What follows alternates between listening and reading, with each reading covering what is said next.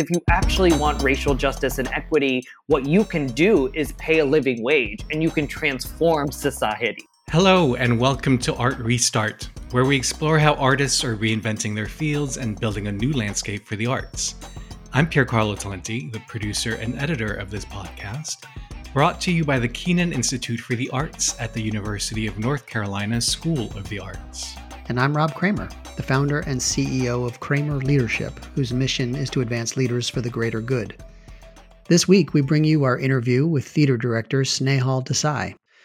In 2016, Snehal was named artistic director of the renowned theater company East West Players in Los Angeles, becoming only the fourth person to lead the nation's premier Asian American theater since its founding in 1965.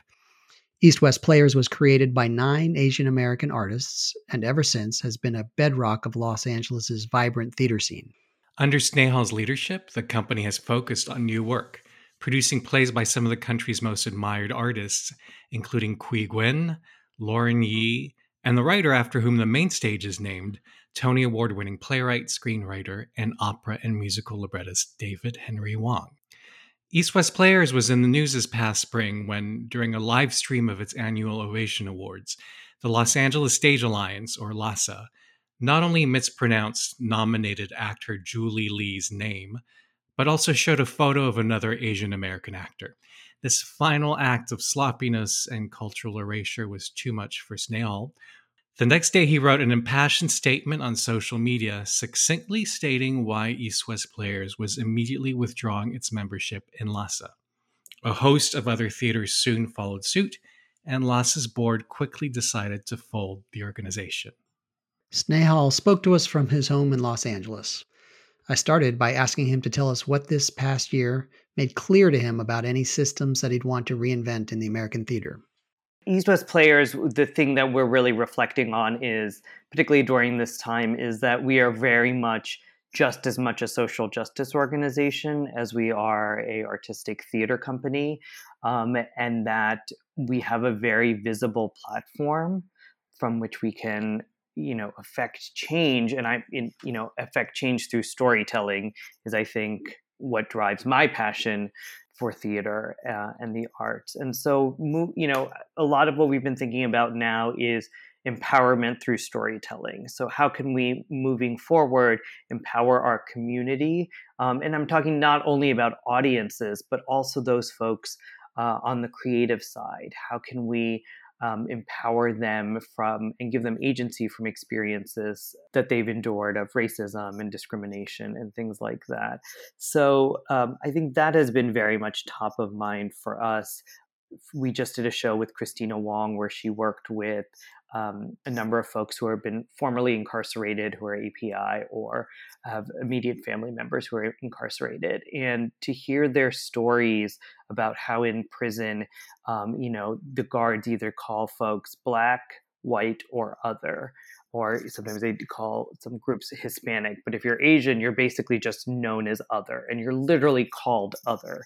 And you feel also the monolith of Asian and Asian American when you're suddenly thrown together. They think, all the Asians are clumped together, but we know that means being Vietnamese American and Korean American and Thai American. So not everyone speaks the same language or has the same background. And then inextricably tied to that is oftentimes lots of issues related to immigration. And so the experience for those individuals to tell their story was such a humanizing experience for them from where they were coming from. This is what they have talked about, as well as empowering them to take kind of control of their own stories and their narratives, post their time in prison. And so that's just been top of mind for me as we move forward, particularly as the Asian American community continues to be under attack. The other thing that is coming into play is kind of decolonizing practices and the hold of capitalism on our art form in this country. And to me, that is where there is a ton of work to be done because, we have a model where the apex of of theater in America is Broadway, which is for-profit theater, right? And so if that is still kind of the culminating thing where we say this is the best of what we do, it's almost like we have to cut it off at the head because we're worshiping a for-profit capitalist model. And that's just driving everything, so that this idea of bigger is better, the larger the institution, the more prestigious it is somehow, automatically, it seems. But, at the heart of it, artists work hard for what they're doing, and they want to get paid. And oftentimes those bigger venues also provide the biggest paycheck. And so I've been thinking about, are there ways to disrupt that system? And then the other thing is the for-profit model, the 501c3 structure creates a certain hierarchy of being, particularly with a board. And how does that all kind of impact the way we create the art we do? How have we been programmed to gather so that when we are in a room, we know when we enter a theater, our job is to be quiet and to sit back in our seat. Our job is to, why can't we eat in most theaters, right? Why is there not a celebration or a party feeling versus kind of this very like you're afraid to make a move because someone's going to shush you? To me, it's just taking a look at how communities and folks gather, right? What are ways that ritual and tradition is celebrated in our communities and in our towns and our societies and culturally and ethnically, and how has those practices not necessarily translated or been brought into a theatrical space? Particularly what's interesting about Eastern traditions of theater practices is that they tend to be tied to religion, right? So it tends to be religious-based storytelling when you think about South Asian dance forms, right? Kathakali or Bharatanatyam and stuff like that. There is a religious intersection with the storytelling and kind of a mythology that you also are creating the craft around. And so for me, it's looking at a little bit of that kind of stuff and saying, what is missing? What is very, very different? What are these barriers of accessibility that we've created? And I think it's one of those things where it's okay to sit down and dream and say, if we start from a blank slate and build up, what does that look like? And that means as much of deprogramming the way I think about theater or I think about producing, and I think about the headaches of dealing with unions and payrolls and insurance, and letting that stuff take a secondary seat. I love this book called Salsa, Soul, and Spirit by Juan Borda. I don't know if you folks know that book. No, I don't know it. I really, really love it. And where she kind of takes the lens of looking at Native American, Black, and I believe it's Latino cultures and kind of those traditions of how they gather, right? Of a lot of what they do is centered around food, but it's also centered around just bring your friends, bring a couple people with you. Or if someone's hanging out at your house, you bring them with you. It's not like, oh, did you reserve a ticket or a seat? And you make room for that person. And then I love how she connects to kind of ancestry and legacy, that idea of Sankofa, of looking 7 generations ahead and 7 generations back. If there was one thing that you could completely dismantle and reinvent, something perhaps shocking, but I'm sure you've thought about this, what would be the first thing that you would change about the way we bring theater to our communities? And I can start with East West Players. The first thing that I would change is our space. I love our space. We are in a historic building in Little Tokyo. It's a church that's been converted, but it is the space dictates and restricts so much of the way we gather, of the stories that we tell, versus for us to be in a much more fully flexible venue, I think would very much change both what we produce as work, but also the experience. We have this wonderful courtyard that I love, that I think is actually the heart of our organization, because that's where folks can freely gather. Particularly being in a historic building in a church, we're not accessible to the degree that we would love to be. It's virtually impossible to be able to get, say, a wheelchair up on our stage, right? Like it just would take we've tried, there's things that we've put in, but it's just very hard. Those accessibility factors are also kind of top of mind, particularly as we build we're looking at kind of changing building structures potentially for COVID protocols and regulations. And so are there other things that we can kind of, add in there? So the space is one big thing for me.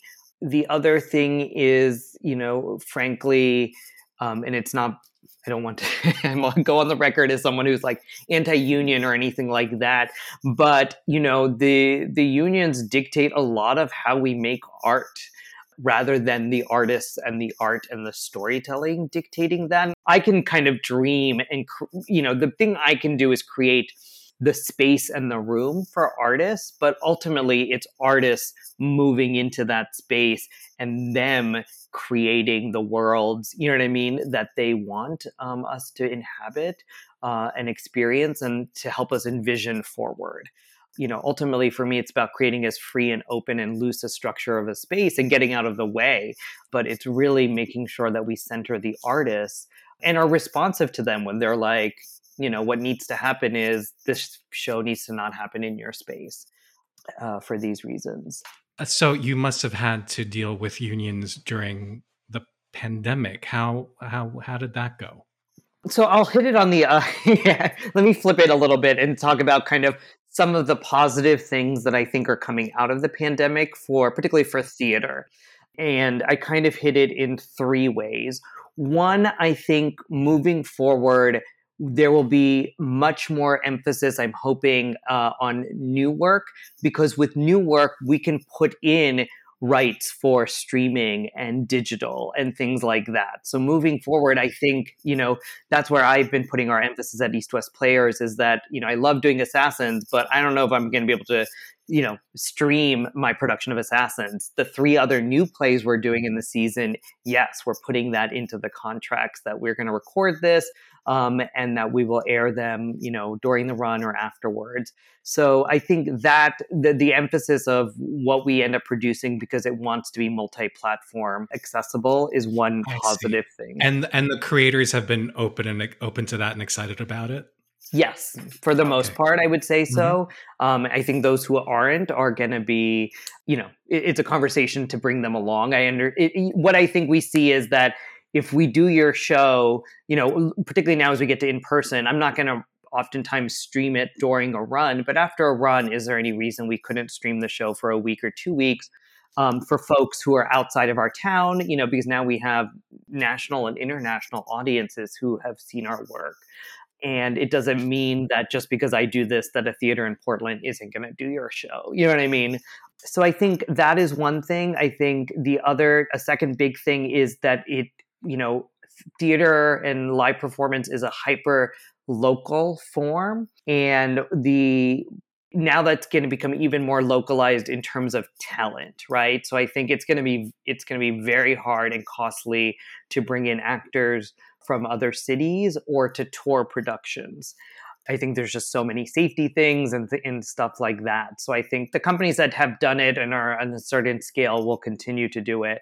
But I think otherwise, particularly if we have outbreaks again and have to open and close, which everyone's saying we should always be prepared for moving forward, that means hiring locally because you're not going to be able to indefinitely house folks or bring them into town for contracts. So I think that's something interesting. What's interesting is we're going to become more localized in the talent we use, but our reach is now much greater, is national or international because of virtual. And the third thing is time. I think the interesting thing that has happened now is time and duration of work. So now we can watch pieces that are 5 minutes, or we can watch pieces that are 6 hours. So the work and the artist and the storytelling is dictating the duration of time that they need. I think this is also what we've seen with streaming services, right? So, if a show wants to be 3 episodes and that's a season, it can do that. So that's what we've seen in the virtual space. And I'm hoping that will continue and translate as we get into the in-person space so that every experience is not 90 minutes or 2 hours with an intermission, but it can be 30 minutes if that's what the artists want, or it can be, I don't know about you, I love long durational experiences, so it could run all night. And I think folks are very much open now to that. And I think it's bringing the rest of our kind of institutional infrastructure along with that. I wonder if we can talk about what happened with the awards show and the LA Stage Alliance. Can you take us through the steps of seeing that show online, and then the decisions that you had to take? Who else was involved before you drafted and published that statement that you wrote? Felt like an inflection point. How did you decide to grab it? So yes, I'm happy to talk about it. The funny thing is, I think the interesting thing is I actually had no idea how things were going to land. But what I want to do is I want to take it back, because what really fed that moment goes back to, June of last year, of May and June of last year. So after, George Floyd's murder, we saw a lot of folks make a lot of statements, right? And to me, at first, it was like, that was the least you could do, right? It doesn't cost you anything to make a statement. And it was very interesting to see how long it took folks to make statements, and how I was hearing from artistic leaders how long it was taking them, because they were having to wordsmith with their boards and their staffs and all this stuff. And then, what really changed for me personally was when I started to see, say, Walmart and Nike and Amazon and all these corporations start to put statements out. And to me, which I was like, they mean nothing, because if you actually want racial justice and equity, what you can do is pay a living wage, and you can transform society, right? Like, that is what Walmart can do. That is what Amazon can do, right? Rather than release a statement, if you want to do this, just, you have to change your system of operation and your business model. And if you do that, you could transform whole towns and cities and millions of lives. And so to me, then the statements meant nothing without, say, timelines and accountability built in. And so I think that is where we were, kind of last year in the summer after George Floyd. And, I would say as an artistic leader, we're kind of asked a lot of this continued, right? So like we actually at East West Players have kind of slowed down, because you were doing statements around every shooting. You were doing statements around COVID. And it was like, it was great to express that you were out there and for folks to know, but why were you doing that? Was it to feel better? Was it to be patted on the back? Was it because everyone was doing it and you were being called out if you weren't? So it felt so performative to me, so that, when the LA Stage Alliance show happened, I had seen the show actually the morning of. So I didn't see kind of in live what was happening. Then I started to see folks make some comments and stuff like that. And to me, I was like, yes, we can release a statement and we can say, this is, this was not a great representation of the Asian American community. And it really affected Julie Lee, who just a few months before then I had on a panel talking about the racism she had experienced in the industry and in life in general up until this point. So to me, it came to, what am I going to do more than a statement, right? And what are we going to do to empower? The other thing I'm always thinking about, as I've mentioned, is how can we empower ourselves, right? Why are we feeling disempowered, and how can we take power back? And what I realized was, I was like, we're paying this organization to diminish us, right? We're paying this organization to not respect us, and the thing about all of the LA Stage Alliance stuff was like, a lot of this stuff was brewing for a long time. I think, Pierre Carlo, like a lot of these issues were systemic and long-term. So it wasn't one of those things where also we had not tried for many years to work with this organization. That itself was struggling and having challenges. So, for me, it was like, well, why do that? Why not? We don't need to pay into that system. We can take our money and take power back for ourselves and do something else if we want, right? Just because, clearly this is a system, an organization that is not listening to us or hearing us over multiple years of trying and attempts. So, and it doesn't share our values. So that was one way I felt like we could take action as an organization. And then the second was, well, I started to see folks, other folks post things on social media. And it was one of those things where actually, if you really believe this, then you also, if other folks want to take action, you can join us, right? That is one step you can do to join us to show solidarity. And it's also because, as we know, in all systems, money talks. And to me, it felt like until we could kind of affect the stream of income to this organization, that they weren't going to necessarily change. And so that was where kind of some of the initial thoughts came that led to crafting the statement. The interesting thing is I have learned the power of a good hashtag, like it literally a good hashtag. Yes, I see how it can change the world. Because the hashtag leaving Lhasa was kind of like, I am not a big social media person. I am not the one, I didn't think we would be starting a trend, something that would trend or anything like that. It was kind of the afterthought after after we crafted the statement was we wanted something that encapsulated what we wanted, that encapsulated what we were going to do.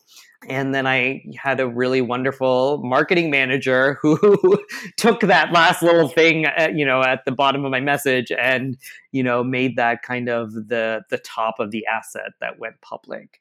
So, I think the other thing was we were kind of the small domino, right? So I think the things at the award were a part of a much larger set of issues that we then saw those dominoes kind of fall. And, I think for us, it was also lifting up our friends at Deaf West, you know what I mean? So that they had artists nominated and they had requested that the show be accessible to them. And they kind of were, ignored in their request. And it's also one of those things where as a member theater, they shouldn't have to request it every year, which is what they had to do. And again, I understand LA Stage Alliance was struggling. It was a small team, but they also didn't really reach out for volunteers or help on a larger scale. And, that's the thing with virtual and digital. That was the thing about the response was that had it been live, I don't know if it would have been what it would have been, because sometimes when things like this happen live, you can't rewind. And oftentimes you're sitting there going, wait, did I hear that they called her Jelly instead of Julie?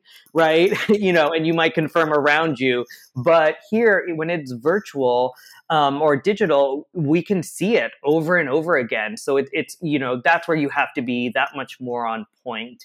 So what I will say, the two big ripple effects that we've seen nationally is I think everyone is looking at awards again. And I think awards have pros and cons. Yes, I think you want to recognize amazing work and artists. And yes, awards provide visibility. And also just an opportunity for celebration, right?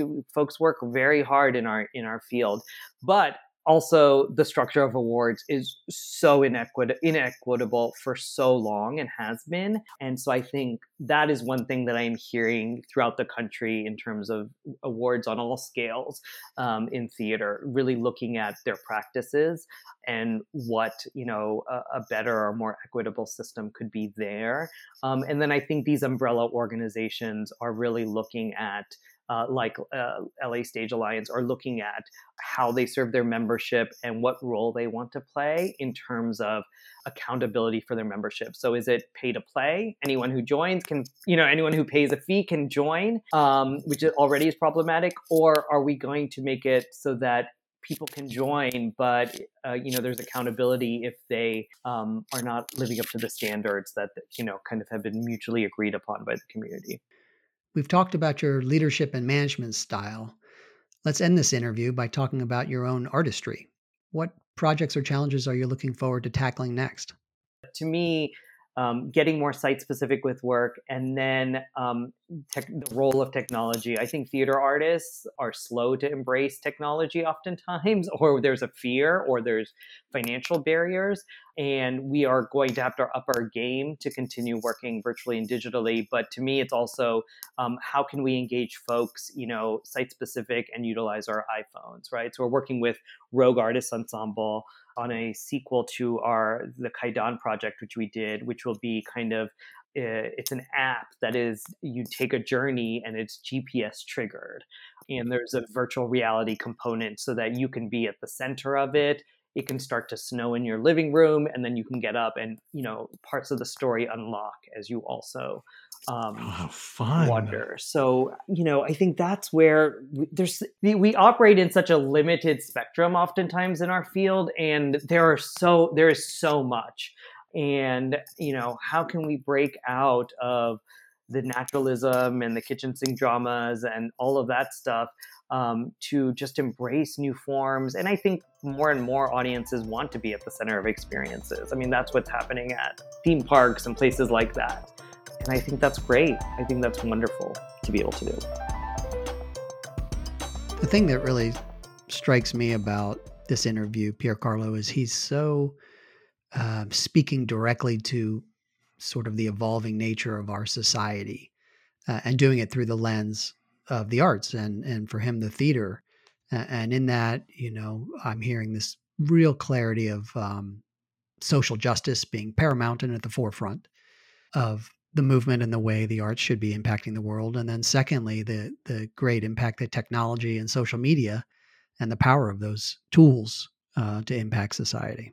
Rather than fume over having been affronted by Lhasa, he quickly gathered his constituents, came up with a terse and impactful statement, and then got it out to a wide audience. He got a large followership to back him up. And that shows a leader who really understands the way the world works today. He's clearly forward leaning on where we might be headed and how art is delivered, how people perceive art, how we experience art, what the rules of engagement might be. And I think the Lhasa experience just helped reinforce that there's no need to sit back and just take it, but that artists can really push the boundary and create the change they want to see themselves. Yeah, it looks like LA theater is in for a big welcome change, and you'll be at the forefront. Yes. If you'd like to learn more about Snehal, please head to uncsa.edu/artrestart. And if you enjoyed this episode, please consider leaving us a rating so more listeners can find us. Our theme music is by Shanghai Restoration Project. I'm Rob Kramer. And I'm Piercarlo Talenti. Thanks for listening.